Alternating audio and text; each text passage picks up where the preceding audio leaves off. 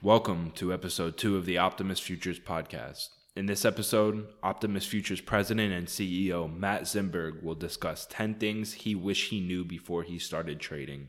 Please remember that this matter should be viewed as a solicitation to trade. Trading futures and options involves substantial risk of loss and is not suitable for all investors. Past performance is not necessarily indicative of future results. You should therefore carefully consider whether such trading is suitable for you in light of your financial condition. Optimus Futures LLC is not affiliated with, nor does it endorse any trading system, methodologies, newsletter, or similar service. We urge you to conduct your own due diligence. Have you been looking for practical advice to take your trading career to the next level? Can't decide on which platform to trade on? Fearful of the current state of the market? Look no further. Welcome to the Optimus Futures podcast, a place to learn from an industry insider with over 20 years of experience in commodity futures and options. Gain insight to the newest technology, platforms, risk management concepts, trading philosophy, and advice about the current state of the market. For futures trading platforms, deep discount trading commissions, overnight margins, and instructional videos, feel free to visit our website at optimusfutures.com. Now, here's your host, independent broker veteran and CEO of Optimus Futures, Matt Zimberg.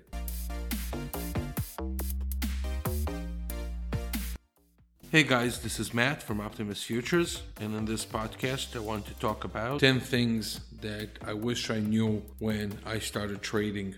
So I wish somebody actually came to me and told me those 10 things. I could probably list more things, but I think the things that I have here are equally important for your development as a trader and something to be conscious of. So in any case, I'm going to start. And one thing before I start, actually, one thing that I wanted to share with you. I wish somebody was not politically correct with me when it came to trading. Because at the end of the day, this is money. And when it comes to money, I don't want to tell you things that you want to hear. Maybe I want to tell you things you don't want to hear. Maybe they'll be a little bit provocative. Maybe they'll upset you.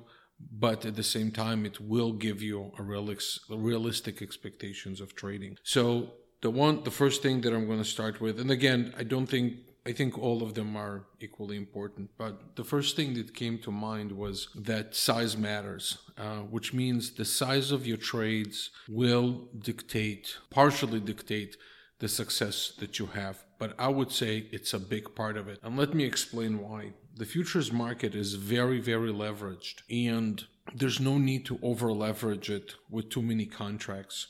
Obviously, the first thing you're thinking about when you say I'm going to trade more contracts, you think about the potential of gain.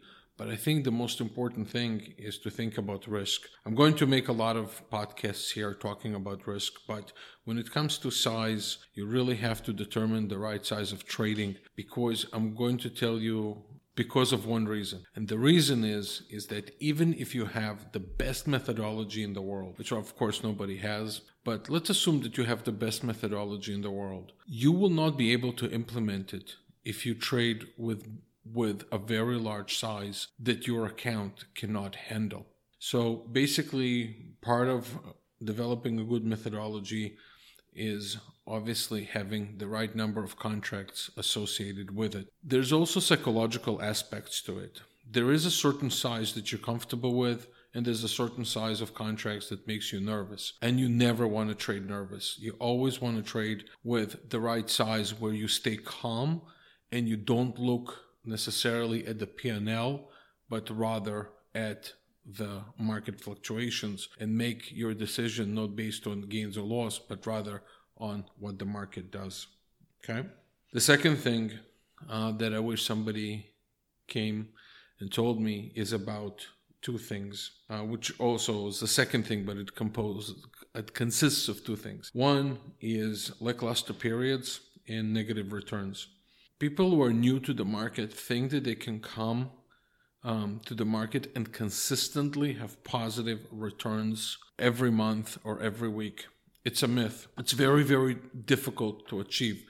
You might have positive, as a day trader, you might have positive months every month, but I assure you that you can have every day. And even sometimes it's hard, over months.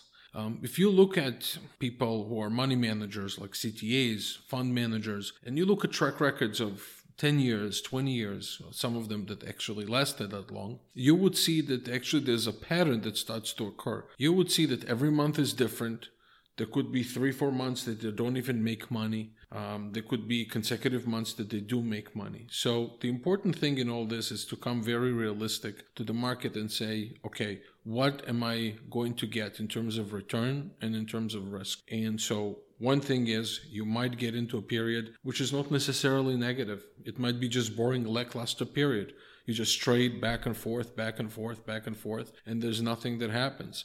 And it's not necessarily because your method is bad, because the market maybe did not present opportunities appropriate for your method during that time. And it happens to every trader. There are negative returns, there are drawdowns, and it's just part of trading. There's nothing that you can do. That brings me to the next point, which is realistic returns. When you trade and you forecast your returns, for example, which I don't always suggest to do that, but let's assume that you take X amount of dollars and you're saying, I'm going to earn a day this amount of dollars, or a week or a month. Calculate your yearly result with that return and ask yourself, is this realistic, right? So you would see that a lot of people would say, when I say a lot of people, I should say, sometimes I read forums and I read blogs and I see people promote their methods and they're saying, I think I can do it. It's achievable, despite the fact that, it's astronomical numbers and they're not realistic. In any case, you have to think about realistic results when it comes to trading. The more realistic you are, the better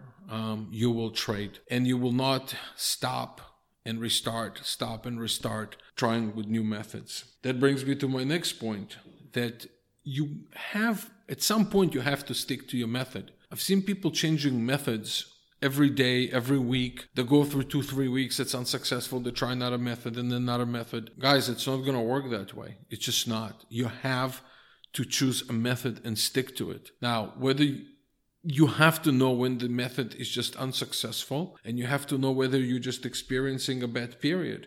But at some point, you don't want to change methods. You don't want to go from market profile to Fibonacci to Elliott wave, then decide that you're a long-term trader, then decide that you're a day trader, then change platforms. You don't want to do that. That rarely leads to anything productive. Look, good trading is boring trading. It's not exciting. That's the reality and that's the truth. So what you have to do is stick to the same method at some point if you believe in that method. Okay, so now we're going to come to the next point, which is, who are you going to learn from? I suggest to learn from pros, people who actually trade. You will have a different perspective from them about risk and about reward and how they make their decisions. Now, I'm going to tell you this. To learn about risk and reward, you don't necessarily have to learn from people who trade. You can have other people who talk about risk and reward, and you can apply it in your own trading. For example, one of the things that I've learned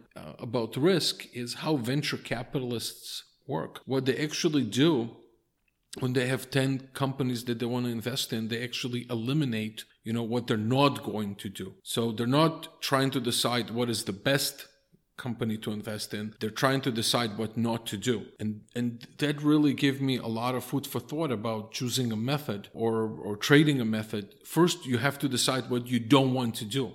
It's a process of elimination until you get to the points of what you want to do. So learning from pros and learning from people who actually trade, who actually have skin in the game is very important. Now, I know there's a ton since the launch of YouTube and Twitter and the internet. There's a lot of educators out there. A lot of them, unfortunately, don't trade. A lot of them don't have practical experience. And the unfortunate part is that they teach you things that you cannot implement. They teach you things that you want to hear and others want to hear, but there's nothing that you can do with it. Brings me to the next point. Trading should not consume you, meaning that when you think about trading, you shouldn't get too excited. You should think about how to implement a business plan as far as trading. Trading is in itself, it's a business of decision making. So, I know some people get really overly excited about trading, not understanding that at the end of the day, it's again all about decision making. It's not about getting excited. It's about potentially, and I should say carefully here, potentially making a gain, but at the expense of a lot of learning and studying the markets and sitting in front of the markets and taking decisions only when the time is appropriate. So again, you don't want to go from a time where you're over-enthusiastic about the market to the point where you understand how difficult it is. You want to approach it in a very cool manner, okay? Going back to learning a little bit, I would say that I wish people told me to learn more from books. When I read books, as opposed to reading articles, and I'm not saying there's no good articles out there, there's very good information, and obviously I hope this podcast will help you as well. But I really find that people who have really good experience in the markets, they write very lengthy books and they can really help you. And again, the key is to read books that are practical from people who actually done a good job. For example, one of the books that I read lately was by Ray Dalio. It's called Principles. He runs Bridgewater, the hedge fund, and I think that, I see how he explains how he makes his decisions. Now, I'm not saying that every sentence that he says I could adopt to trading, but a lot of the ideas that he has there definitely would help traders understand how successful people think about trading and what they do. Let's talk for a minute about methods. Methods are basically a way for you to decide when to trade. Now, for some reason, there is this belief that systems methods, I should say, have to be difficult. But the reality is that they have to be simple. They have to be defined. So if somebody came to you and asked you, how do you trade? Or what makes you pull the trigger? You have to summarize it in one sentence. If you can't summarize it in one sentence, you probably have something very confusing over there. And so I would suggest to narrow down your method to one sentence that says something along the lines of this. When X happens, then I place a buy, right? When Y happens, then I place a sell. When Z happens, I get out of the market, either at a profit or at a loss. This should be it. That's it. Now, over the years, I've seen people that have lots of screens. I've seen people with, multiple screens and multiple platforms and multiple methods and a Skype chat open and some trading room open. I don't know if it helps you simplify the process. I just don't know. I don't think it does. I think it makes it more complex, and I think it makes a very beautiful visual setup, but I don't think it's going to make you a better trader. The last thing that I want to tell you about that I wish somebody told me at the time was to choose the right broker. Look, guys, I'm not objective here, but I run Optimus Futures the way I would want to be treated as a customer, which means this. First of all, provide the right technology for execution, making sure that I don't just go with the most popular thing out there. I don't want to obviously name specific brokers, but there's brokers out there who have enormous amount of money for advertising, and you're exposed to them all the time. It doesn't mean that they have the best technology out there. It doesn't mean that they provide you with any advantage over others. So the key is when you choose a broker to make sure, and there are good brokers out there. We'd like to believe that Optimus Futures is one of them. But one of the things that's key for us is really providing technology and execution depending on the customer's method, location of where they execute from, and the way they make their decisions.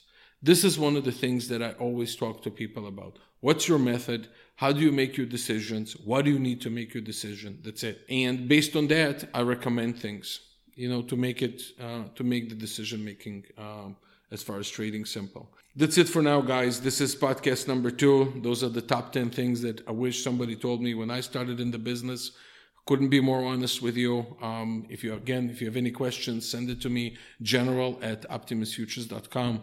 I look forward to hearing from you and communicating with you. And if there's any way I could help you trading, please let me know. Would love to earn your business. Thank you, and until next time.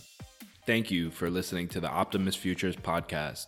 Subscribe to our podcast on iTunes, SoundCloud, and Google Play. You can also find us on YouTube, Facebook, Twitter, and Google+, all under the username Optimus Futures. If you have any questions, feel free to send us an email to support@optimusfutures.com or give us a call directly at 561-367-8686 or toll free at 1-800-771-6748.